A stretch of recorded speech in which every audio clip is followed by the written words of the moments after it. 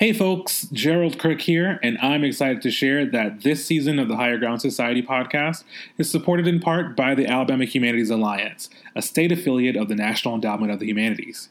Any views, findings, conclusions, or recommendations expressed in this podcast episode do not necessarily represent those of Alabama Humanities Alliance or the National Endowment for the Humanities. Now, let's get to the show.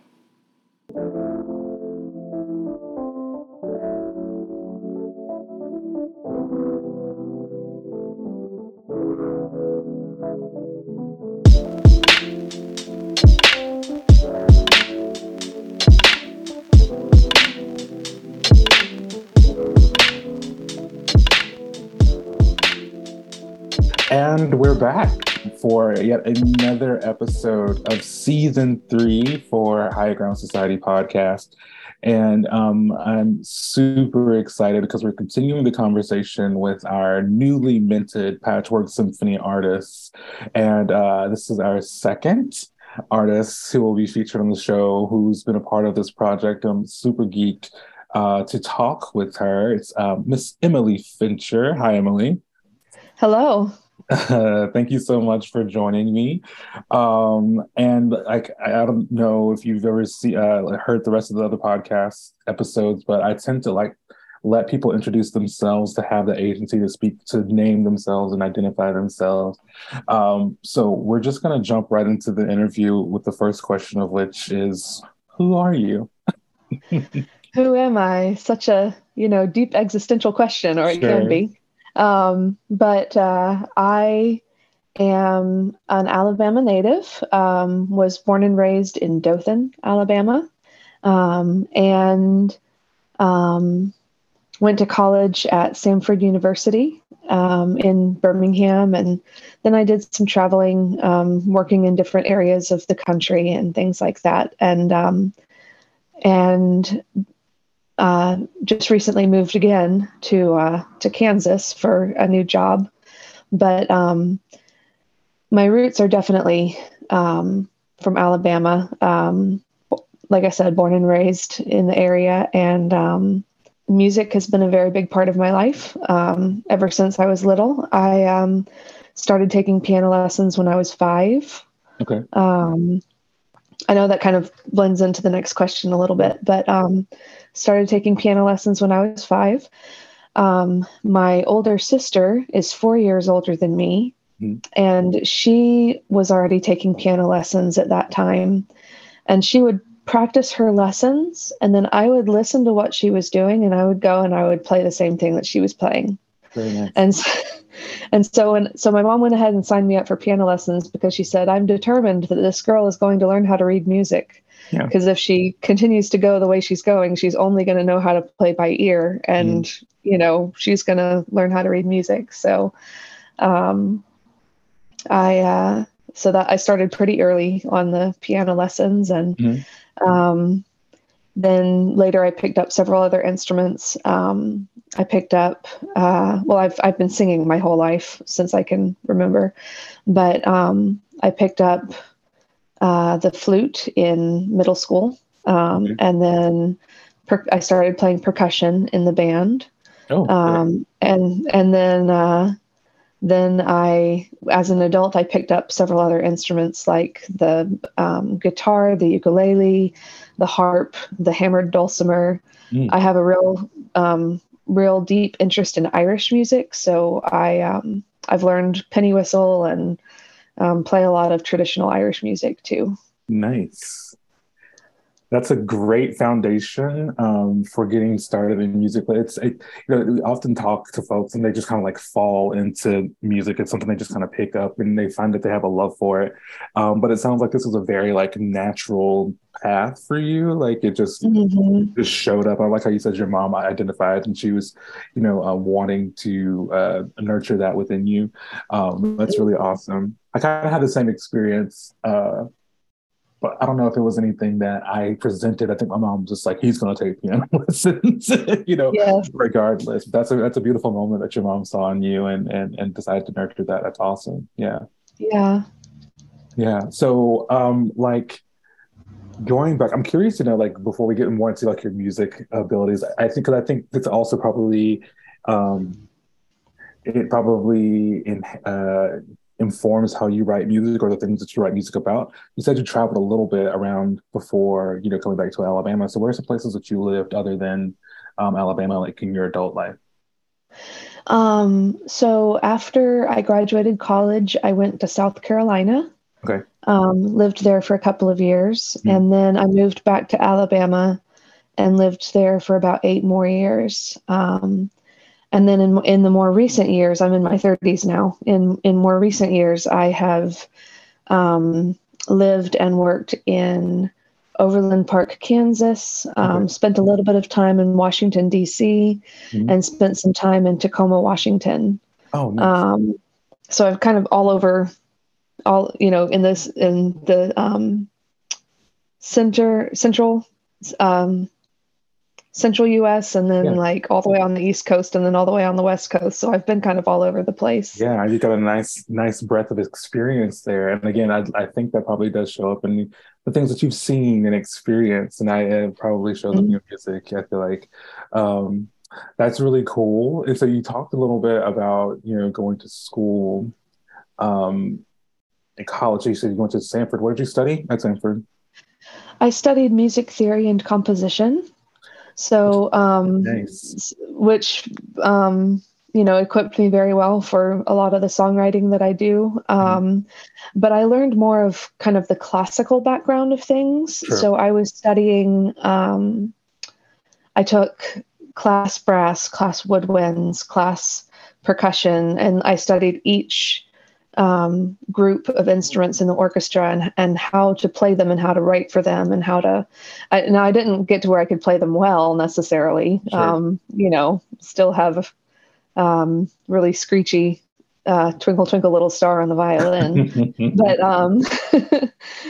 But to kind of get an idea of the functionality of the instrument and how to write for it, and how to compose different things for different instruments. And it was really helpful because um, even when I branched out to instruments outside of the orchestra, because I learned every instrument, just like every person, Sure. has its gifts and its limitations. And Mhm. so, like, you don't want to go, oh man, I wish I could write a really, really low note for the ukulele, because that's just not part of what the ukulele is. Ukulele is a higher pitched instrument. Mhm. And so you go, well, if I want a really low note, I'll write for the guitar or the piano or the string bass, Mhm. and just, and learning how to highlight the strengths of each instrument, and um, really, really go with that with each piece. And a lot of what I wrote when I was first starting composing was more instrumental music. Sure. I did a lot of just little piano pieces when I started writing about 10 years old, Mhm. Okay. and would write little piano pieces and short little songs here and there. And then when I was in college, I wrote more on the classical side of things. So I would write um, a quartet with oboe, violin, cello, and piano. Or Nice. I would write a trio for voice, violin, and piano, or, just kind of choosing different groups of instruments to write music for. So yeah, well, so I'm curious now, like when you said you wrote for a trio of voice, violin, and piano, like what would the voice be singing? Like, so would that have like lyrical content that would be Um, like, yeah, what's that lyrical with content with like? that, well, with that particular piece of music, the voice was treated like any other instrument, Oh, and so cool. it didn't have any lyrical content. It was mainly oohs, ohs, ahs, different open sounds Sure. to just kind of treating it like an instrument, which is, again, I know this is a future question, but when it comes to influences, that's something one of my favorite composers does a lot. Mhm. One of my favorite film composers is James Horner, Okay. and he writes a lot for orchestra, or wrote a lot, rest in peace, for orchestra and things like that for the movies that he wrote. Mhm. But he would include a lot of choir and solo voice, but not have words for it. Sure. Okay. So, for example, he wrote the soundtrack for A Beautiful Mind, and he decided that he wanted Charlotte Church to sing on his album. Mm-hmm. But when she's singing with the orchestra, it's ooh, and it's just this, this vocalizing that it treats her voice like an instrument, and she sings with the orchestra, and it all mixes together. So that's kind of what inspired some of that in college. That's really cool. That's so awesome and so crazy too. I mean, I was in band from middle school through college, and obviously when I got into college, I was around a lot of music majors, music education folks. I went to Auburn, and so I don't think that there's like a music writing course or anything there. There might be something like scoring, but when I say score, like for like writing for a marching band or something like that, which is like another kind of experience, I think. But hearing you talk about this is so incredible. I'm so glad you had this experience. I'm so glad you're bringing this experience to the project, because I could tell it whenever we, worked on your song in the studio. Like, you came in, you had charts, like you were very, very prepared, and that was a really great experience. So thank you for sharing some insight into that. Again, and also I love the little the example that you shared. That I love anytime we can get something like that. A little demonstration. Thank you. Yeah. We talked a little bit about how you got started in music and your evolution. So, and let's kind of keep on this track of like influencers on your music style. You mentioned James Horner. Who else has influenced your style? So a lot of the influence on my style has been from my style has been influenced a lot by my love of Irish traditional music. So James Horner wrote a lot of soundtracks that sound very Irish anyway. Like he wrote the Titanic soundtrack. He wrote the Braveheart soundtrack about William Wallace and, that sort of stuff. So it's kind of those Irish influences in his music. I was in love with Riverdance growing up. Sure. And so the composer Bill Whelan, who wrote the music for Riverdance, and also, he would write all these really complex rhythms and complex meters and things like that. And so that has also influenced some of the more classical style stuff that I've written of, mixing meters together and mixing together these different rhythms that can be a little unsettling sometimes. Sure. It's not just 1, 2, 3, 4, 1, 2, 3, 4, but it's kind of mixes things up a little bit and makes you stand on your toes and listen a little harder. So James Horner, Bill Whelan, a lot of influence, believe it or not, from across the pond, so to speak. Sure. Just listening to a lot of the Irish and traditional Irish and English music and stuff like that. But at the same time, there were other influences, kind of at a more kind of down home level, like. I had the privilege of recording with my dad on the album. When we were recording my song, he got to record the guitar part for my song, and I got to work with him on that. And just his style of guitar playing has always we grew up in a small church, and my dad would play guitar for the church, and so I just grew up hearing his guitar playing. And so that, to me, that's how guitar is supposed to sound. And he does a lot of picking and, not necessarily like hard strumming or anything like that, but a lot of picking and a lot of different things on the guitar. And also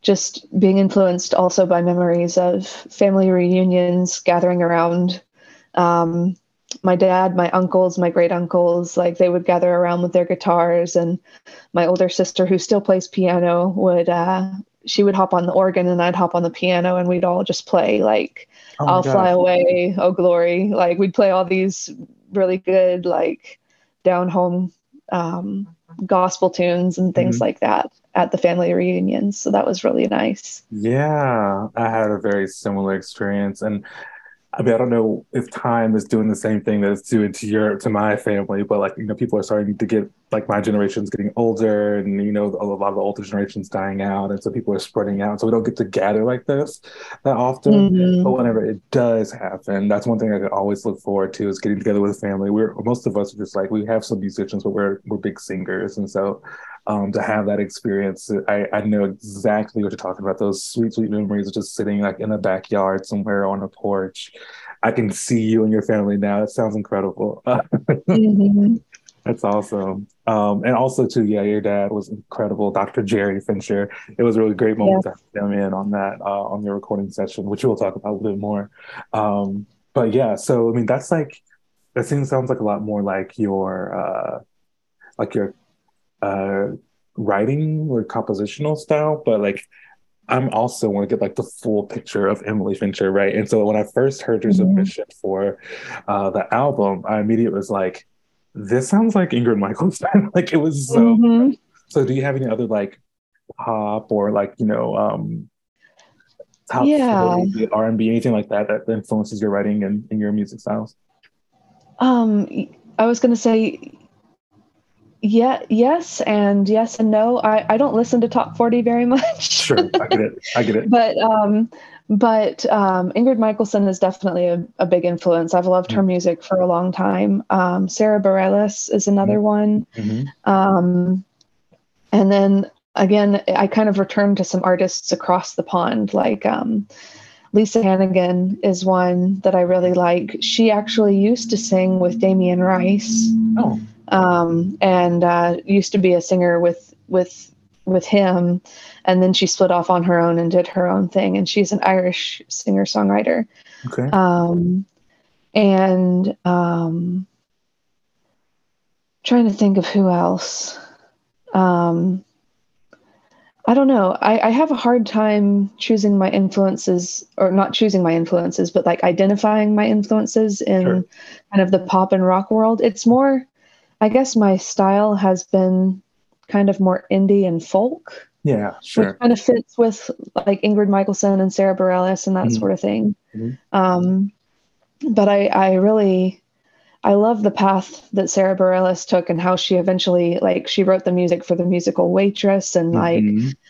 that's one of my future endeavors is I'd like to write a musical, and kind of take things forward to like, okay, let's put together a full-fledged story and put it on stage. Like Sure. that's one of my goals in the future. So I kind of like how she started off in pop music, and then not only is not only is writing musicals, but also performing in musicals. I think Mm-hmm. recently she was in Stephen Sondheim's Into the Woods. Mm-hmm. Mm-hmm. So yeah, those two especially, Ingrid Michaelson and Sarah Bareilles, really have influenced me a lot from the kind of indie folk world. Absolutely, and it makes sense again because indie folk is ties directly to your actual roots. I feel like like you said, with your family and Mm-hmm. that sort of thing. So it makes a great sense and a huge connection. And I'm so glad you mentioned Sarah Bareilles because I was listening to her as I was driving into Alabama this past weekend. I listened to the Waitress soundtrack like probably once a week. It's the way Mm-hmm. that she did in that soundtrack. I mean, it's obviously quintessential Sarah Bareilles. It's like, okay, this is her sound, but the fact that she was able to put it to a story like that. Again, and so also when I saw Waitress, I went in blind. I had no idea what it was about, what it sounded like. I hadn't heard anything from it before. And I'll never forget hearing A Bad Idea from that album, which Mm-hmm. is such a scandalous song in and of itself, right? But like the composition of it and the sounds and the clapping and the chorus in the background, it's just like, this is incredible. So I Yeah. totally get it. And I look forward to hearing something like that. Well, not necessarily like that, but I have full faith that you can do your own musical in the future. So that's exciting. Thank you for giving me something to look forward to. Yes. Yeah, yeah, yeah. So, um, as you know, most listeners to the show are familiar whenever we have musical artists on the show. or you get to like dissect their work and listen to some snippets of their work, and the artist gets to tell us their experience in creating it. And so before we get to the actual Patchwork Symphony contribution that Emily gave us, I would like to talk about some of her other work that she put out beforehand. And it's a song called So Long, and I'm going to play a little bit of a snippet of it now.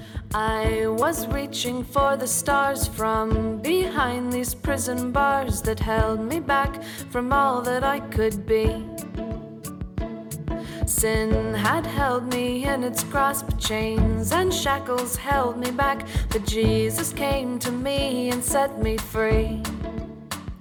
So long, so long, so long. And Emily, when I heard this, help me remember. So we had artists for the Patchwork Symphony project. We had them submit an example of their work and then the work that they wanted to be considered for the project. Was this the one that you presented as a sample of your work? I believe so, because it's aside from my Patchwork Symphony submission now, it was the only work that I had that had been like fully produced and fully mastered and things like that. Mm-hmm. Well, and it definitely shows. It's an absolutely incredible song, but beautifully mastered and again beautifully arranged. I was like, this is just again like this girl. So however long it takes, but like it's usually a process of working with the lyrics and working with the music and just seeing what you can come up with. But this one just kind of flowed out of me, and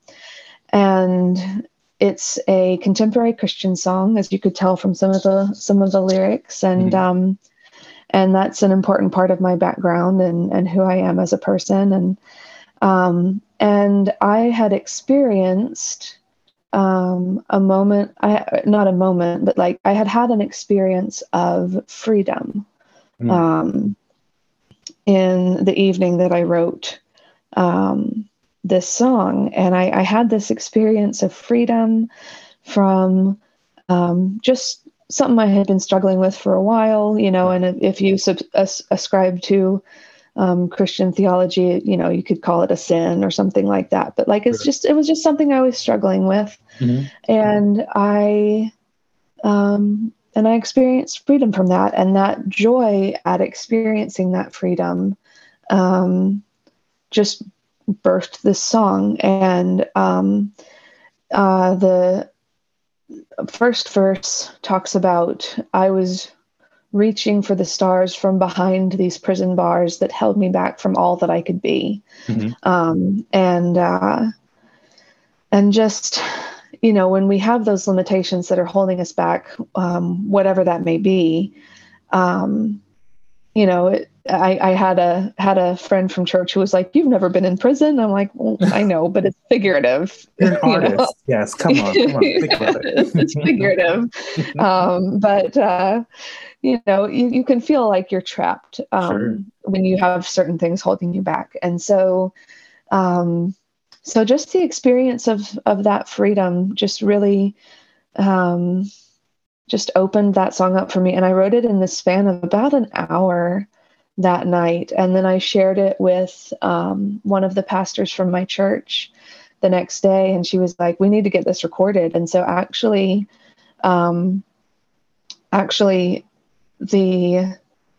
my church funded about half of the recording fees for that song, and then my parents gave me a gift and funded the other half of it. So I had two groups of people who believed in it enough, and they were just like, "We think this is a really great song and you need to get this out there." That's awesome. I didn't know that last little bit. And so, I mean, Emily, it seems like it's not even like you just being in the right place at the right time. I think this is just very just orchestrated for you, like, to use a musical term. Like, again, even the way you got into music, you showed up and, you had a path that was laid out for you to become better.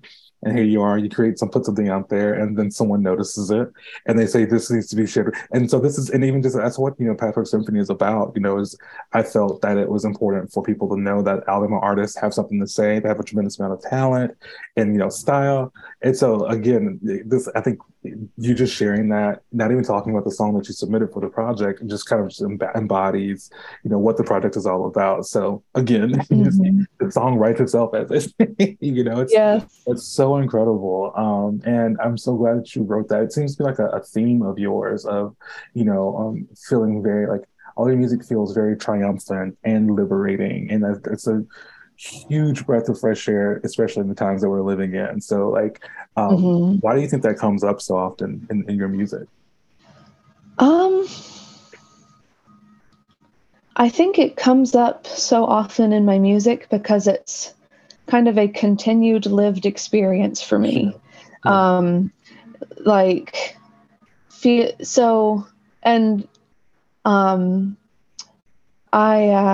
I've dealt with depression for a long time, and so having dealt with depression in my mental health history and all that sort of stuff means I can focus so much on like feeling trapped. Sure. But when I really look at it, like I have these moments where I feel trapped, but then something happens, or I make a decision, or something is, again, orchestrated, to use a musical term, orchestrated in my life, where I experience freedom from whatever was making me feel trapped, whether it was a situation or whatever. I think it's a theme in my music because it tends to be a lived experience, just this cycle of like, I'm feeling kind of stuck in a rut. I'm feeling trapped. I don't like the feelings that I'm having. And then I figure out how to, either some circumstances happen or I make different choices and I figure out how to break free from that. And that brings the freedom, and that brings the triumph, and it brings this feeling of, I think it's based a lot in my lived experience. Yeah. I'm so glad that you, and thank you for being so transparent about like your experience with like mental challenges and that sort of thing, because that's real. And I think and I was literally just a few minutes ago talking with some friends about someone in our circle, who we would have never considered, someone who was struggling, with depression or something like that. And it's been a thing. And I think it's so prevalent, so much more prevalent than we realize it.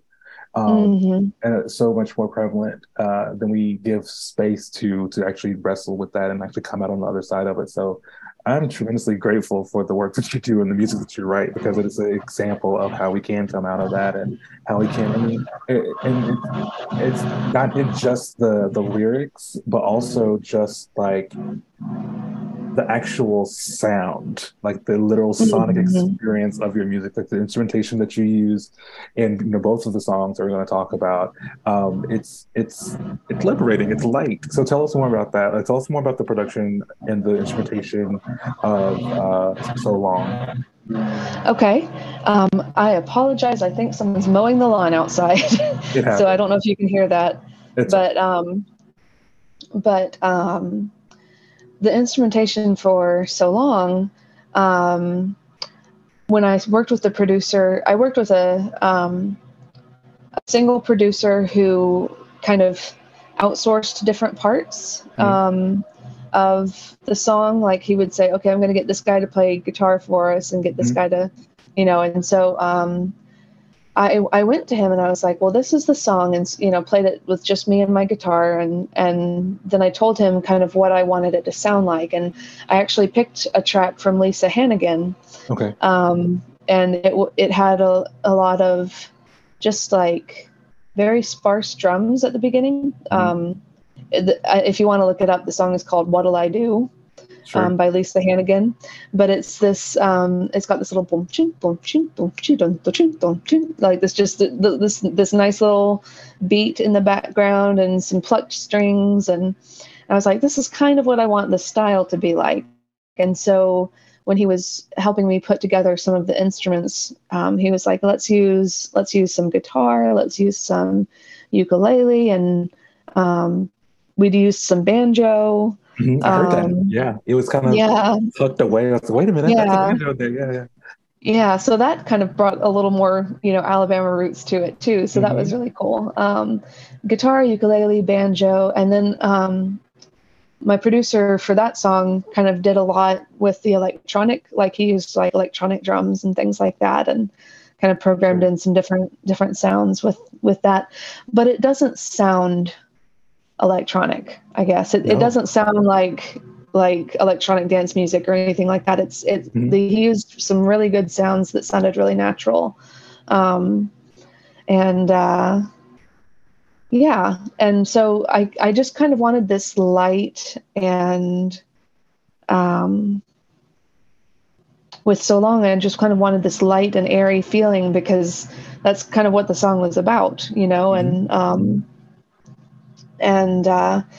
we had the bass guitar in the song as well, but it wasn't overwhelming, and it was just enough to provide a foundation for it. So it was good. There was a lot of, I guess, speaking in musical terms, there was a lot of the higher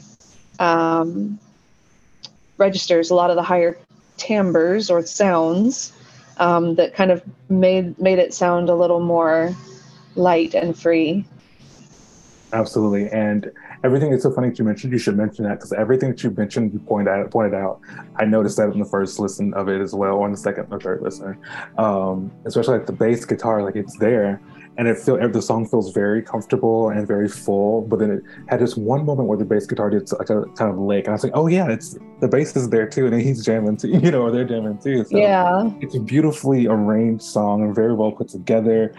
Where did you record this?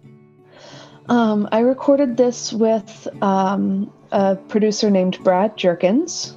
And he, at the time, he was recording out of his home studio in Dothan. I think now he's located in Ozark, which is not too far from Dothan, Alabama.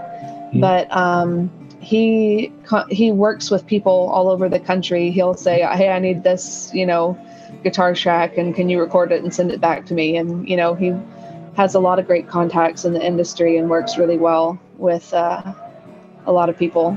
Yeah, I'm so glad that you got to have that experience because he sounds like an incredible producer. It's a great product. And yeah, is there anything else you would like to share about, this song before we hand it off to the listeners to hear it in full? I don't think so. I think we've talked about a lot of it. So yeah. Well, thank you so much for guiding us how you wrote this piece and the experience of putting it together and processing it through the studio. So folks who are listening, as per usual with the Higher Ground Society podcast and musical guests, we will have a little treat for you at the end of this episode for you to listen to the song in its entirety. And you can also feel liberated, as we both have, in both singing and performing it and listening to it. So yeah.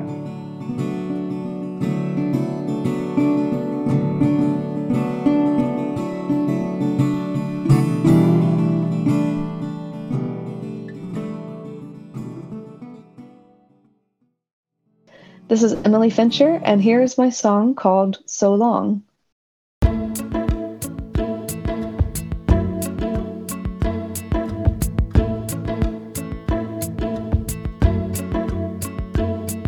I was reaching for the stars from behind these prison bars that held me back from all that I could be. Sin had held me in its grasp, chains and shackles held me back, but Jesus came to me and set me free. So long, so long, so long, to the chains that bound me, they're finally gone. Oh, so long, so long, so long, your freedom has found me, I'm finally home. Pain had kept me in its grip, so I kept repeating it. Grief was all that I had ever known. But I'm no longer comfortable in this little hellhole that I have called my home for far too long. So long, so long, so long. To the pain that bound me, it's finally gone. Oh, so long, so long, so long. Your freedom has found me, I'm finally home.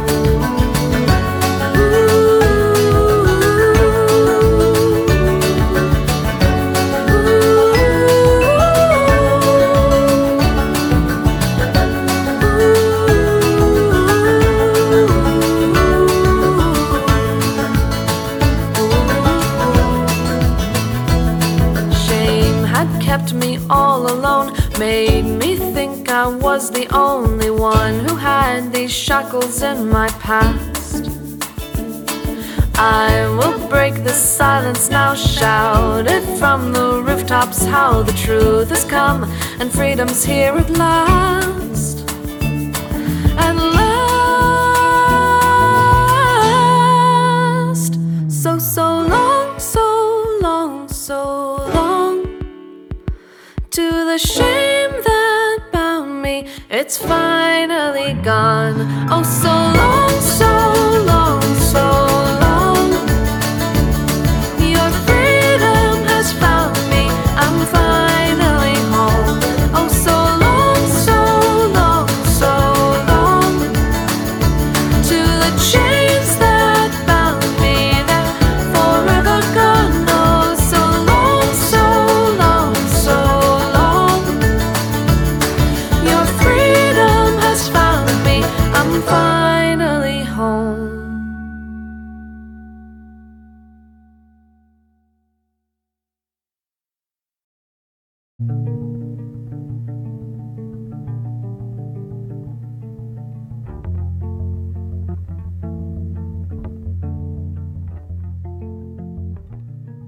And that's part one of my conversation with Emily Fincher of Harvest, Alabama. Emily is the third artist on the show from Higher Ground Society's flagship project, Patchwork Symphony, the Alabama compilation album. This episode featured music by Jasmine Garfield of Artistic Intelligence in Birmingham, and Alex Horn, also of Birmingham.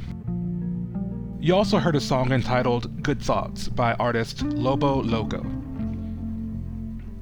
Thanks again to the Alabama Humanities Alliance for their continued support of the Higher Ground Society podcast.